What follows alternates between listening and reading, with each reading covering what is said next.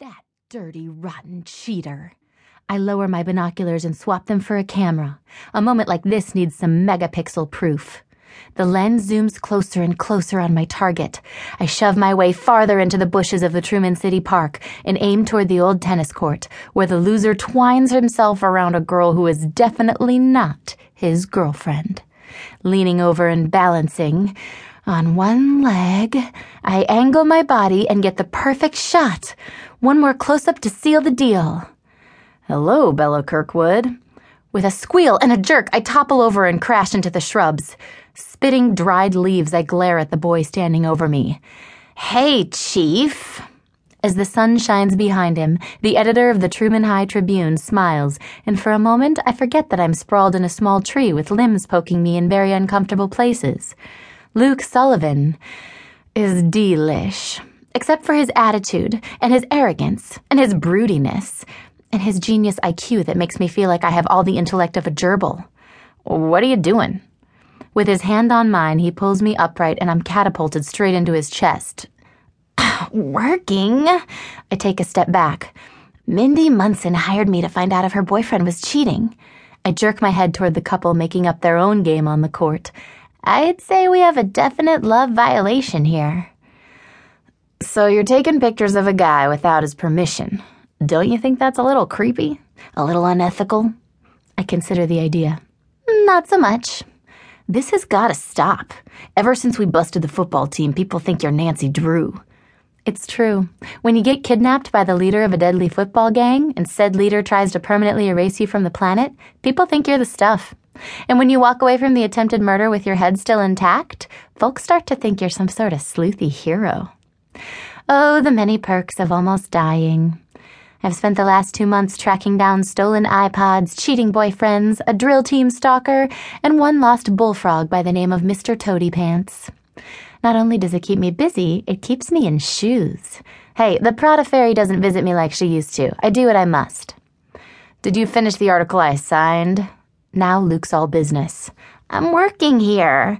According to my watch, the school day has been over for an hour, and believe it or not, I do have a life outside of the paper." "What are you doing here anyway? If you're so hard up for female company that you have to follow me around, maybe you should give Mindy Munson a call." I throw a look at her loser boyfriend. My keen reporter's instinct says she'll be on the market by tonight. A corner of his mouth twitches, then he tilts his head and pierces me with those ocean blue eyes. "Who says I'm on the market?" I blink. Because I've never seen you with a girl. I realize I'm new to detective work and all, but unless your lady is invisible, she's at Harvard." He picks a leaf from my jacket. "Freshman. And no, we don't see much of each other, but she should be in for Christmas." Why do I suddenly feel like a deflated balloon? "You never mentioned her." He grins, revealing perfectly straight teeth. "You never asked." A chilly wind blows, and my chestnut hair reassembles itself into a new formation. Luke reaches out and tucks a wayward strand back into place, his finger sliding across my ear. "Get that shot!" I jump as a flash explodes in my face. As 3 men surround us, Luke pushes me behind his back. A squatty man sporting a Donald Trump comb-over steps forward. "Can we get another one of you and your boyfriend?" I peek around Luke. "What? Who are you?" I shove Luke's protective hands away and plant a fist at my hip. "And this isn't my boyfriend." Why am I explaining here? "Doesn't matter. Just move in closer. These will be great promo shots."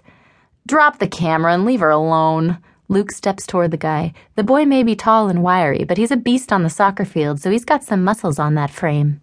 "We need just a few more pics of the girl. Maybe you two could huddle up again?" I gasp. "We were not huddled up!" Though we have kissed once, but it was just to escape the deranged football players. I barely remember it. Just a dim, faded, totally hot memory. Donald Trump snaps another picture. "I don't know who you are, but how dare you spy on me and take my picture without permission?" Luke quirks a dark brow my way, then returns his stare to Mr. Combover. "Who are you?" The short man shoves his card in Luke's hand.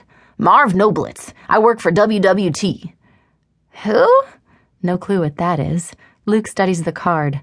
"World Wrestling Television?" Though it's a vague fog swirling in my mind, I feel trouble beginning to take shape. I think you might be looking for my stepdad. He's known as Captain Iron Jack on the amateur wrestling circuit, but I just call him Stepdaddy Spandex. We're looking for the entire family. A horror movie soundtrack begins to play at full volume in my head, the kind of tune that pounds out right before things get ugly and the fake blood spews. Look, Mr. Noblitz, Jake's the wrestler. Whatever you're working on, I didn't sign up for it. It's a reality show. Pile driver of dreams, he chuckles. And you didn't have to sign up. Your stepdad did that for you. Huh? My brain tingles with dread. Get ready, kid. He pulls out a cigar and sticks it in his mouth.